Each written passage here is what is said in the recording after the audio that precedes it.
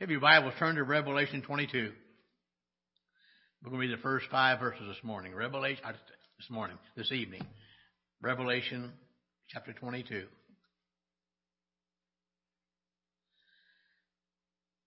Is heaven a far-fetched dream or a certain promise? That's our topic. We know that John is writing, but let me remind you, this is not the revelation of John, it's a revelation of Jesus Christ. Revelation 22, the first 5 verses. And he showed me a pure river of water of life, clear as crystal, proceeding out of the throne of God and of the Lamb. In the midst of the street of it, and on either side of the river, was there the tree of life, which bare 12 manner of fruits, and yielded her fruit every month. And the leaves of the tree were for the healing of the nations. And there shall be no more curse, but the throne of God and the Lamb shall be in it. And his servants shall serve him, and they shall see his face, and his name shall be in their foreheads. And there shall be no night there, and they need no candle, neither light of the sun. For the Lord God giveth them light, and they shall reign forever and ever. No matter how often I read that text, I wonder what was going through John's mind as he saw what God revealed to him about heaven. And we spent quite a few weeks now looking at this city, a city that the Bible says comes down from God, the New Jerusalem, which we know that is the bride of Christ. It's also the city that you and I will inherit one day. We began last week looking at this text, and we look at the city's characteristics. In verse 1, we saw a river of life. And I want you to just imagine for a moment, this will be the first time sin is going to be destroyed. It'll be a time when we'll experience the fullness of life with God, and we will experience the eternal blessing that comes when we believe in Him and allow Him to satisfy our spiritual thirst. But not only is there a river that John saw in verse 1, in verse 2 he saw a tree of life. It'll be a time, now listen to me very carefully, it'll be a time when the control of sin has been destroyed, thank God. And it'll be a time, finally, when our eternity with God is secure. And evidently, we'll be able to eat freely from this tree of life. John said this tree was growing on the east side of the river. And the tree bore different manners of fruit each month. And the leaves on that tree were for the healing of the nations. How many know our world needs healing? One day it will be complete. Then in verse 3 of Revelation 22, John said there was no more curse. We have never known a world like that. And I don't believe that we can imagine in our wildest imagination what a blessing it will be to live in a world with no curse. In verse 3, John says we will serve him. And I mentioned this last week, we'll not be floating around on clouds, playing harps all the time. We will serve God. We will serve Him for eternity. And I'm convinced in my heart that a lot of that service will involve worship. And we'll never, ever grow tired of that. But then in the first part of verse 4, Revelation 22, John says, and they shall see His face. Anybody here ever seen the face of God? Now, I know you haven't, because if you have, you wouldn't be here. Because you cannot see the face of God and live. There's going to come a day God's people will see His face. And the last time that the face of God was seen was Adam and Eve, before sin came into the world. Moses, the great lawgiver, he went to the mountain to meet with God. And he asked God, let me see your face.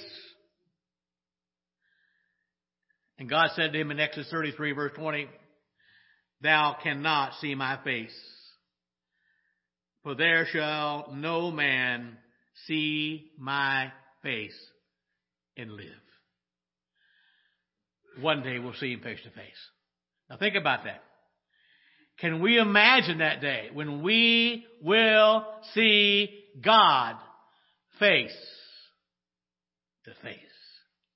In Matthew 5:8, Jesus gave a promise. Blessed are those, the pure in heart. Why? For they shall see God. They shall see God. John would write in 1 John chapter 3, verse 2, beloved, now we are the sons of God. And it does not yet appear what we shall be, but we know that when He shall appear, we shall be like Him. Why? For we shall see Him as He is. We will see God face to face. I think the point here is we're going to have an intimate, personal relationship with God. Now think about that. Now we know that God has a throne, but in heaven, He won't just be a God on a throne in some faraway, remote castle remaining inaccessible, but God is going to live among His people, and we will see His face.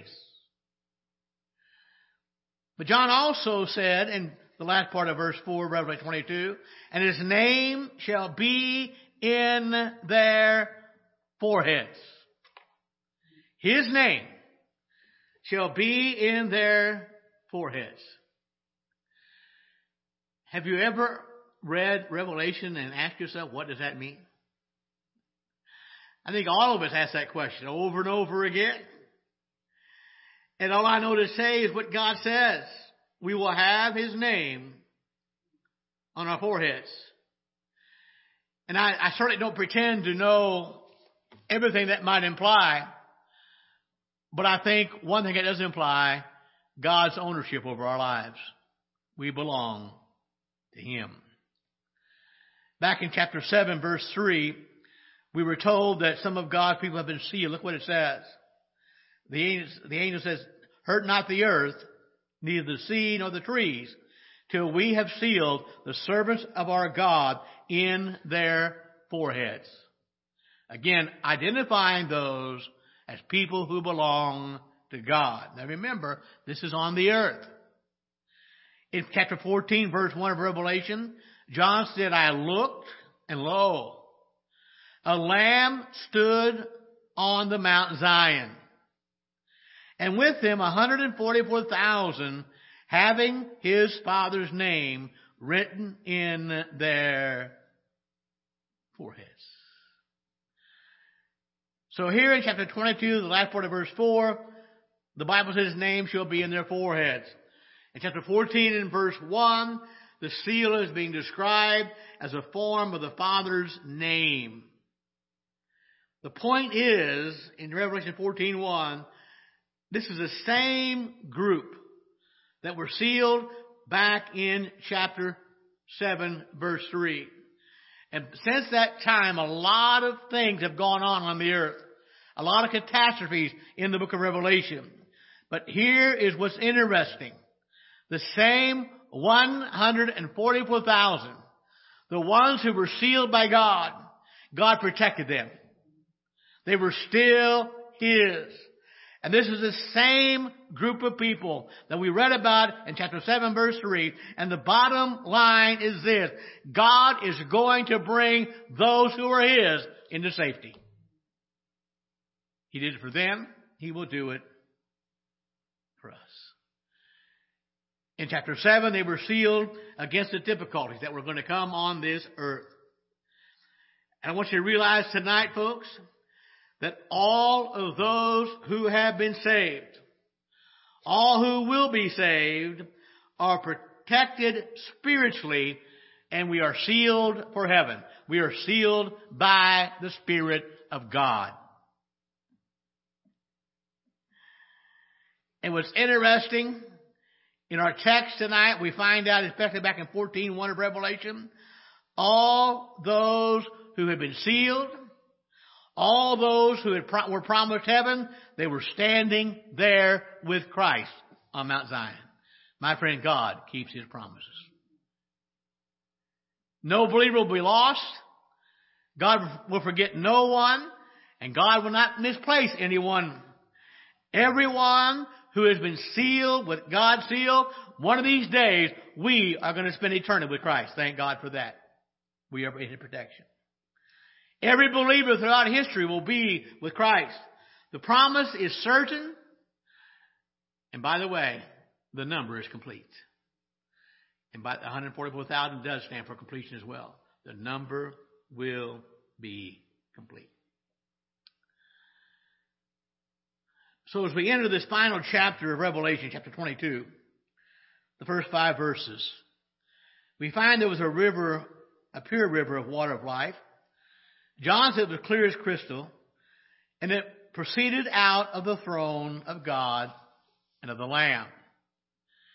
Heaven will be a place, John says. There'll be no temple, for the holy light of God in Christ is always going to shine throughout that city. We won't need a temple. John says that heaven will be a place where the gates are never shut. A place of total freedom.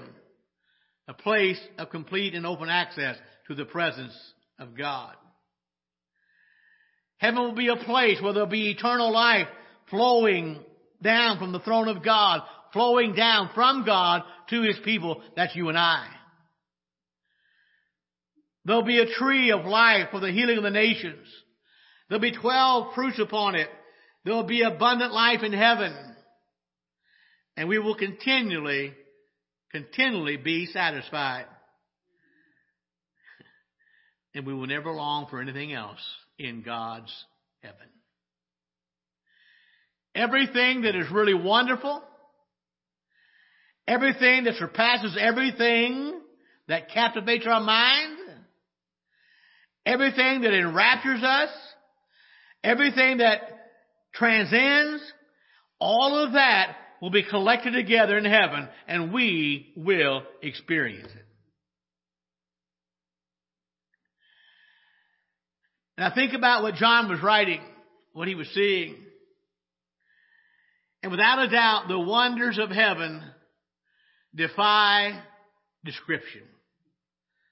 Paul wrote in 1 Corinthians 2:9, quoting from the Old Testament, "But as it is written, eye hath not seen, nor ear heard, neither have entered into the heart of man the things which God hath prepared for them that love Him." How many love God tonight? Folks, God's got things prepared for us we can't imagine.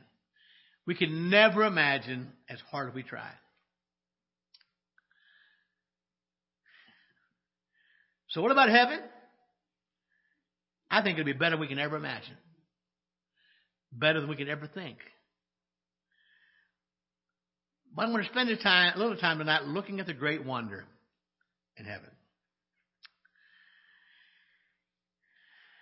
And I did a word search this afternoon as I thought about that word great.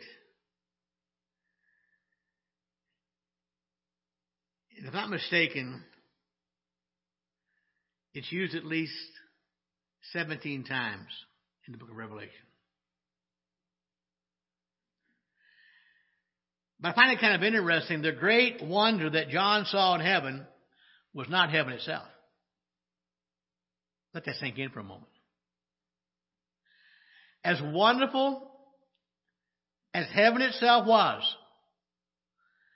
John saw the street of gold. He saw walls of jasper. He saw the gates of pearl. And yet John didn't call that a great wonder. Now, it was certainly magnificent. But in John's own words, the great wonder he saw in heaven was a man-child whom a woman had travailed in birth, who'd been caught up unto God and unto the throne of God. Revelation 12, look at the first two verses. And there appeared a great what? Wonder. There appeared a great wonder in heaven. A woman clothed with the sun, and the moon under her feet, and upon her head a crown of 12 stars. And she, being with child, cried, travailing in birth, and pained to be delivered. Skip down to verse 5. And she brought forth a man-child, who was to rule all nations with a rod of iron. And her child was caught up to God and to his throne. John saw a great wonder, and it wasn't heaven. It was a man-child who was caught up to heaven.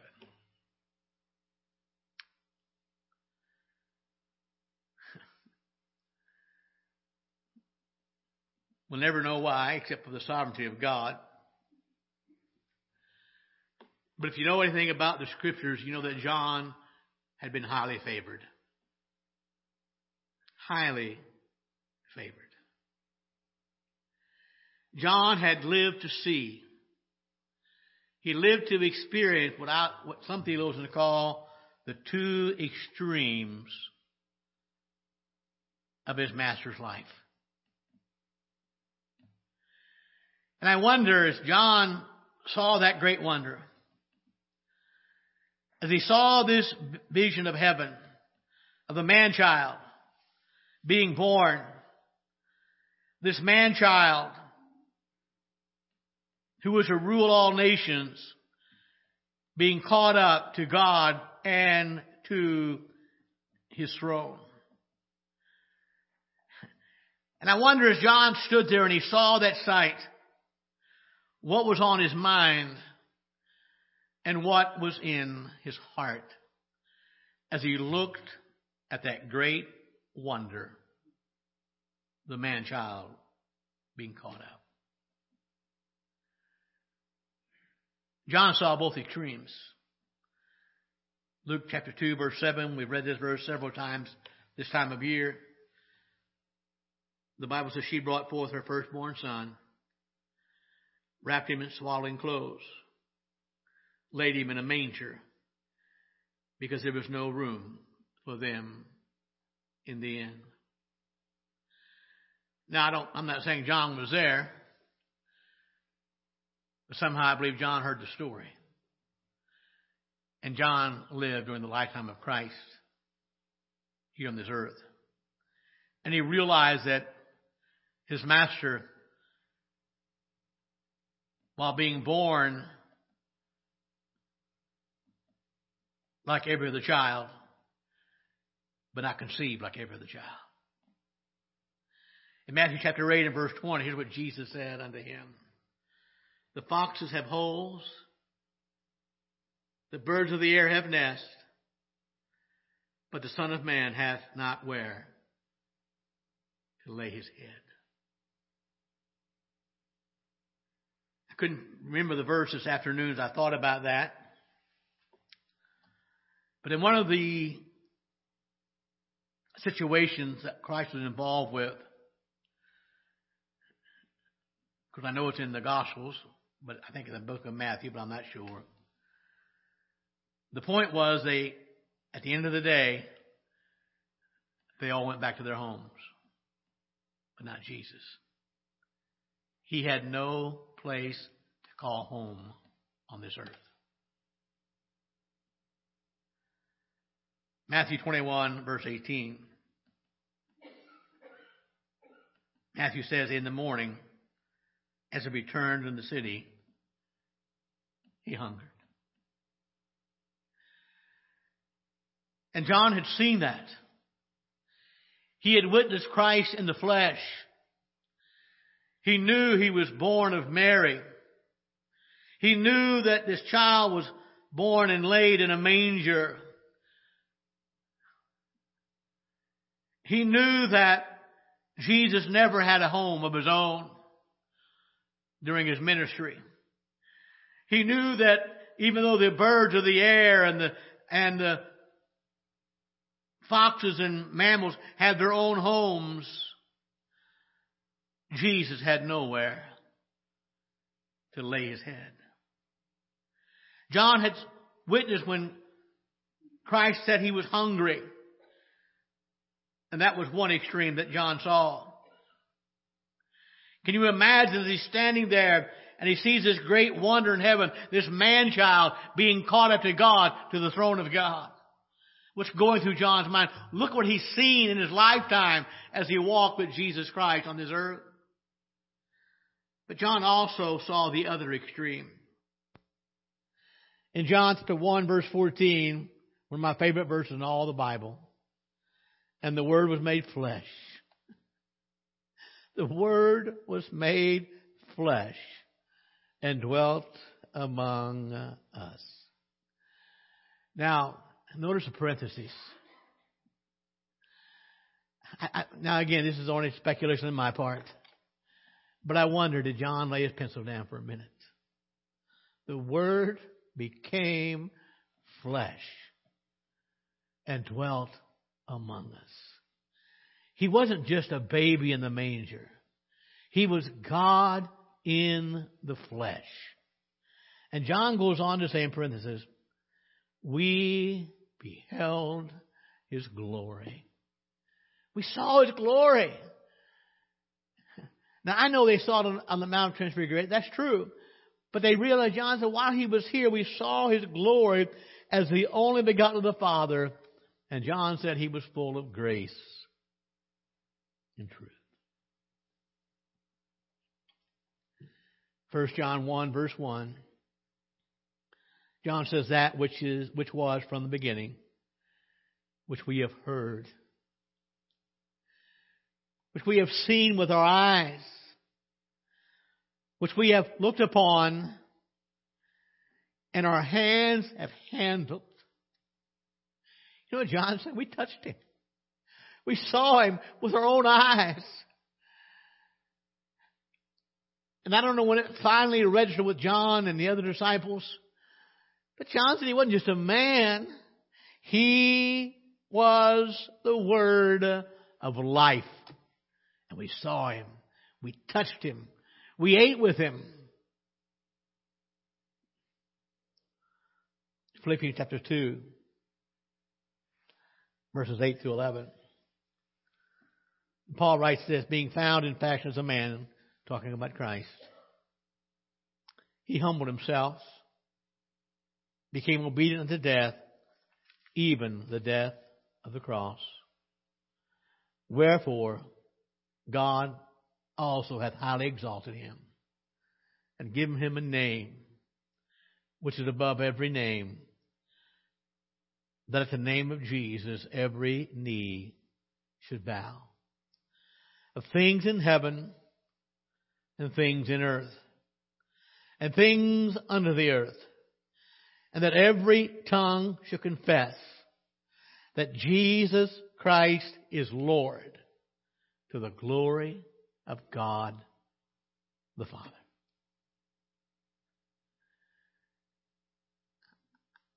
I want to suggest to us tonight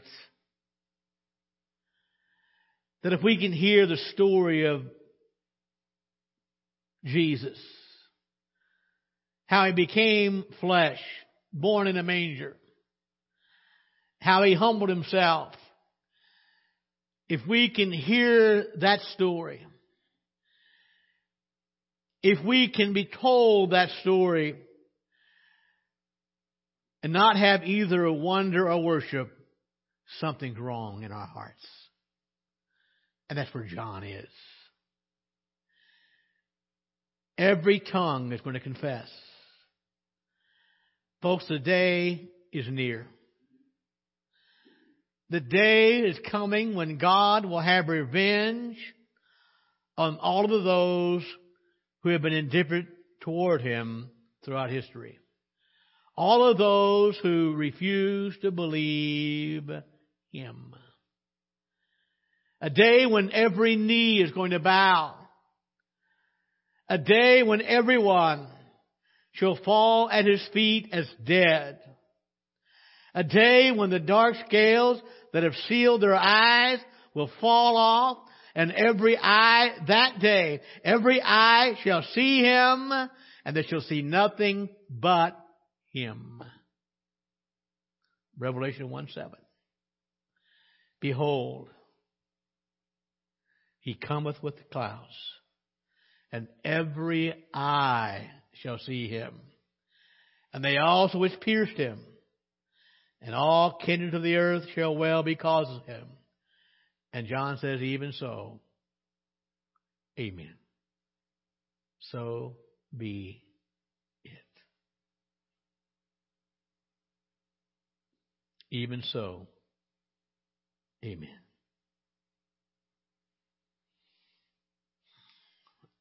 The lyrics of an old hymn.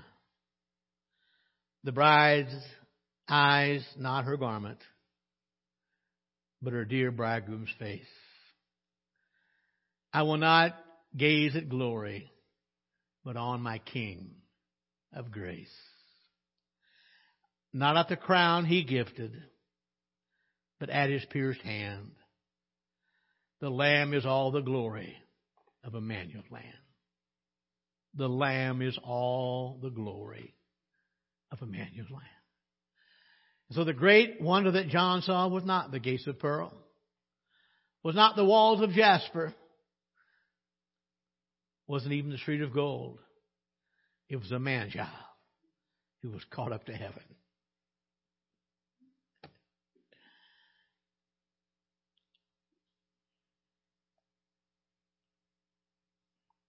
A Scottish pastor, a theologian of years gone by, said this: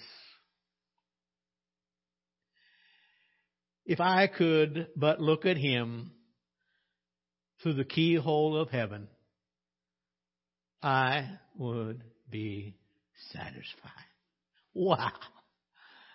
I would be satisfied. The great wonder of heaven. And by the way, how many know tonight what makes heaven heaven? Not the street of gold. Not the walls of jasper. Not the gates of pearl. Jesus makes heaven heaven. So my question would be then, could it be possible to be a greater wonder in heaven? Could there be a far greater wonder in heaven than the glorified man-child? Could it? Now, by the way, John saw the glorified man-child. He saw Him raised up to God, to the throne of heaven. But how many know that heaven was His Father's house anyway? Amen. So, because heaven was His Father's house, I think we can conclude it also belonged to Jesus. And from a human standpoint, it would be His inheritance. In John 14, Jesus said in verse 2, in my Father's what? House. are many mansions, literally abodes. If it were not so, I would have told you, I go to prepare a place for you. So it is His Father's house. It's where Jesus belongs. He's been with God from eternity. But here's what really boggles my mind. I can only imagine the day when I awake and I find myself in His likeness. And I find myself in His house, in heaven.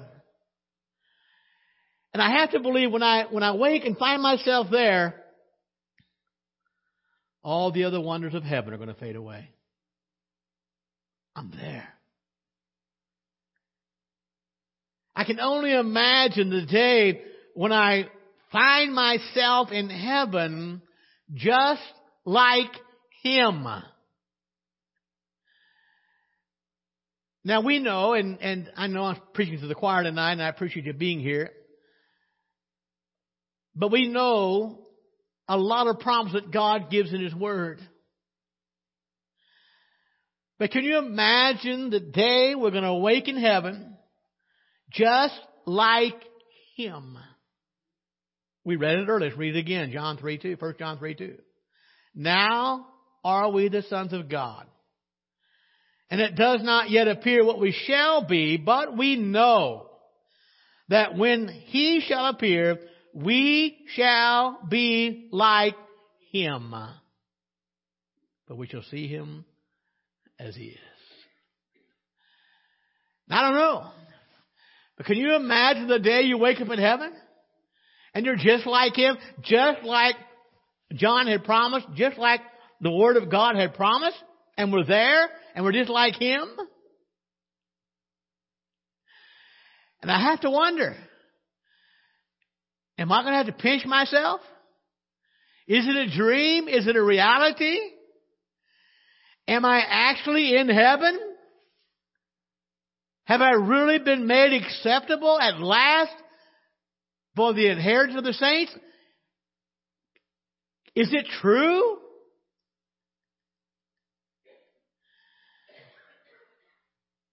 Am I finally set free from sin? Have I really been delivered from the curse that has dogged every step of my life, every step of the way, the curse that has robbed me of the best joys of earth? Have I finally been set free of that curse? What a day that'll be. I wonder, will I need the other saints to assure me it's okay, that I'm there? Will I need the assurance from the angels that I'm not dreaming, but it's reality? And I have to wonder, if they began to search through heaven, is there another wonder of redeeming love and saving grace like me? That God would allow me through the blood of Jesus Christ. Now remember, we know He said He would. We've read all the promises. We've read the story. But my friend, aren't you glad the story is real? And one day we're going to wake up in heaven and realize that. Boy, I got to tell you something, folks. I thank the Lord for the years of His putting up with me. I thank Him for His forbearance and long suffering. And I want to tell you, God has been long suffering toward me far, far more than I ever deserved. 1 Timothy chapter 1, verse 15, the Bible says this. This is a faithful saying, worthy of all acceptation, that Christ Jesus came into the world to save who? Sinners. And Paul adds, of whom I am chief. Jesus came into our world. And He came into the world to save sinners. And the great news is no sinner is beyond His saving power. He didn't come just to show us how to live a better life like a lot of preachers are preaching today. He didn't come to challenge us to be better people. Jesus came to offer a salvation that leads to eternal life. Amen. And we just read there in 1 Timothy when Paul talked about how Christ came to save sinners. And Paul said of himself that He was the chief of sinners. But how many know anyone who's ever been saved is a sinner saved by grace? Saved by the undeserved favor of our God. And the more I understand God's grace, the more I become aware of my own sinfulness. And that's why I love to sing Amazing Grace. How sweet the sound that saved a wretch like me. I once was lost, but now I'm found.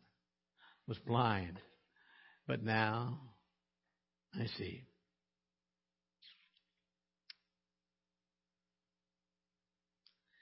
Can you imagine? Can you imagine the day when we stand on that sea of glass and we look down into its transparent depths? What a time of revelation that will be. In Romans 11, verse 33, Paul wrote these words. Oh, the depth of the riches, both of the wisdom and knowledge of God.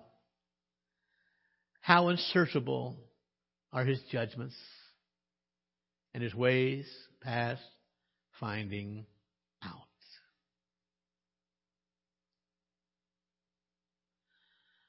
Paul had spent the previous chapters, in fact up to chapter 11, verse 32,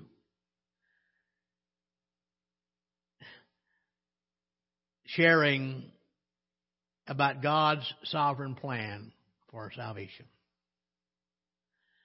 And in verse 33, as Paul wraps up his treatise on God's plan of salvation, he naturally breaks out in praise.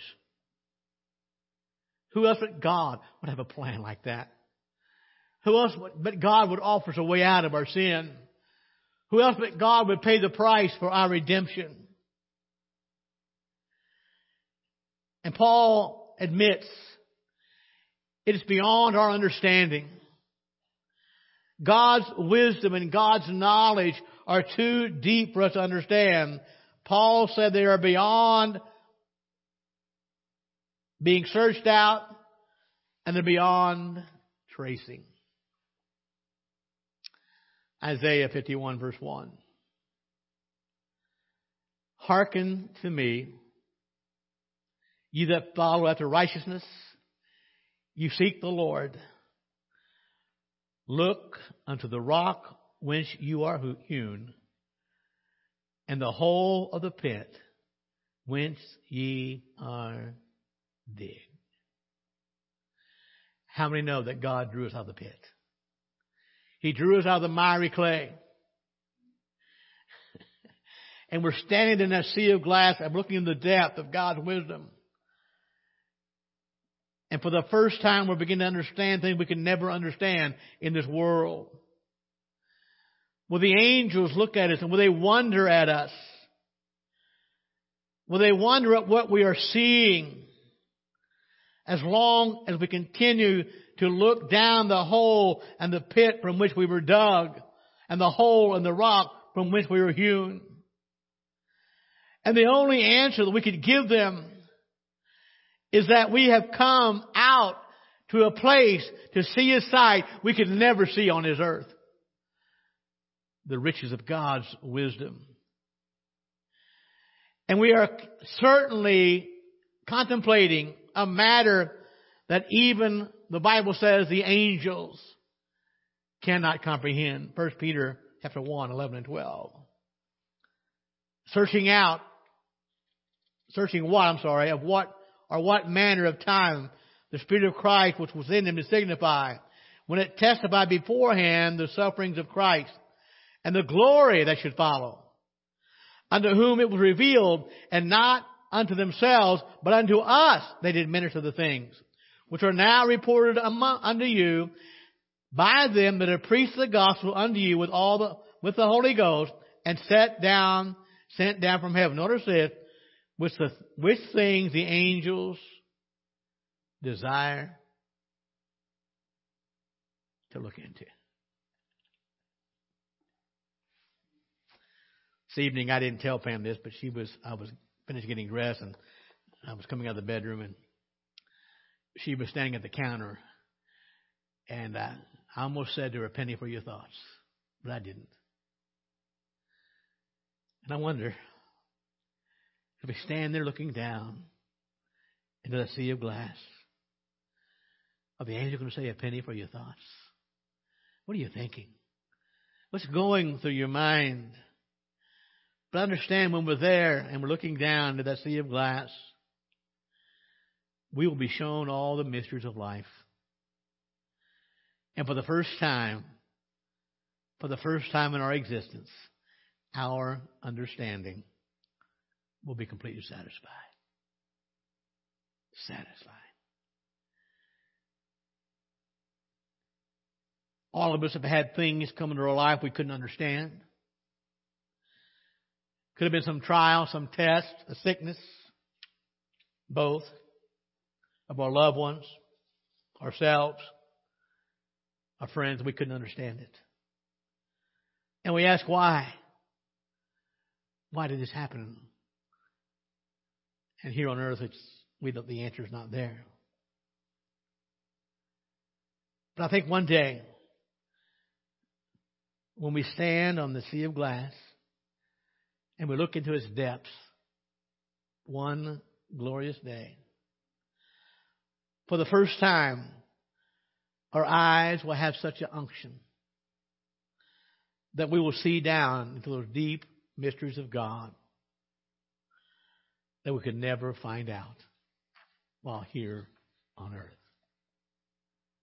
Heaven, not a pie in the sky. It's real. Paul said in 1 Corinthians 13, verse 12. For now we see through a glass darkly, but then face to face. Now I know in part, but then shall I know, even as also I am known.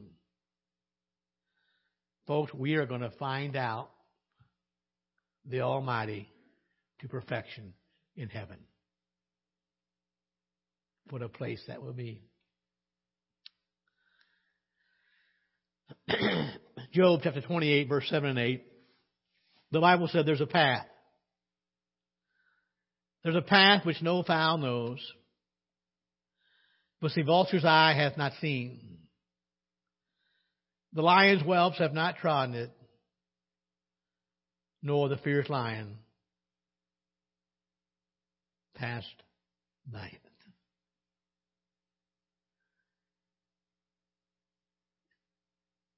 I believe the Bible is describing for us an unfathomable path. And that unfathomable path is none other than the wonderful way on which God leads all His people home. Home from earth to heaven. From grace to grace, from glory to glory.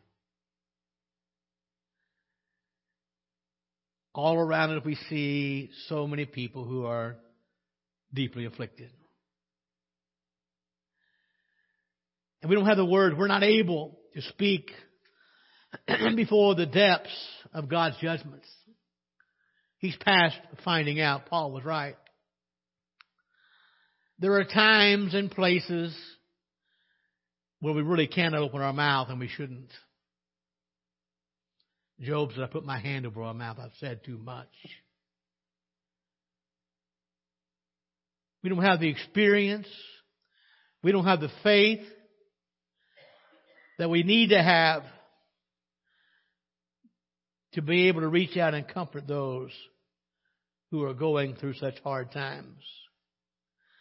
And I realize that there are times that God's ways are so overwhelming. And I have convinced my own self and my own heart that it's cruel just to come off with cliches. They don't help. But here's what I want you to realize. Even though at times Satan will convince us there are promises that will never be fulfilled.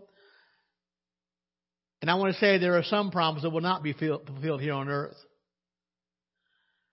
But the boldest, most daring promises in the Bible will all be fulfilled in heaven.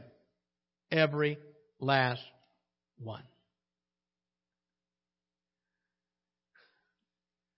And Paul said, when I get to heaven, all of the trouble and heartache I've here on this earth will not compare to the glory of heaven. It simply will not compare.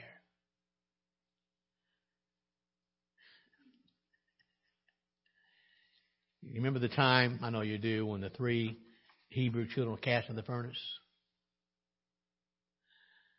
How many know the furnace was real? The fire was hot. And the Bible said when they came out, not a hair on the body was singed. Do you realize when we get to heaven, no matter what trials or tribulations we've been through, no matter what heartache, not a hair on our body will be singed. Won't even have the smell of smoke upon our garments.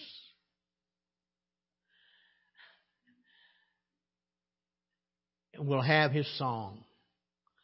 A song among all songs of the glorified will always be, oh, the depths.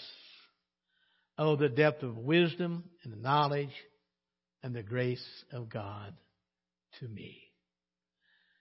So, from my perspective, one of the greatest wonders of heaven will be the day when I find I'm there. Let's stand together. Father, we're so grateful for your word. We're thankful, Father, for the promise of heaven. It is real. Not some far-fetched dream or hope. Well, it is a hope, but it's a sure hope, a steadfast hope. Not because of our goodness, but because of His righteousness has been applied to our lives. So, Father, tonight we thank you and we praise you for that. In Jesus' name we pray. Amen.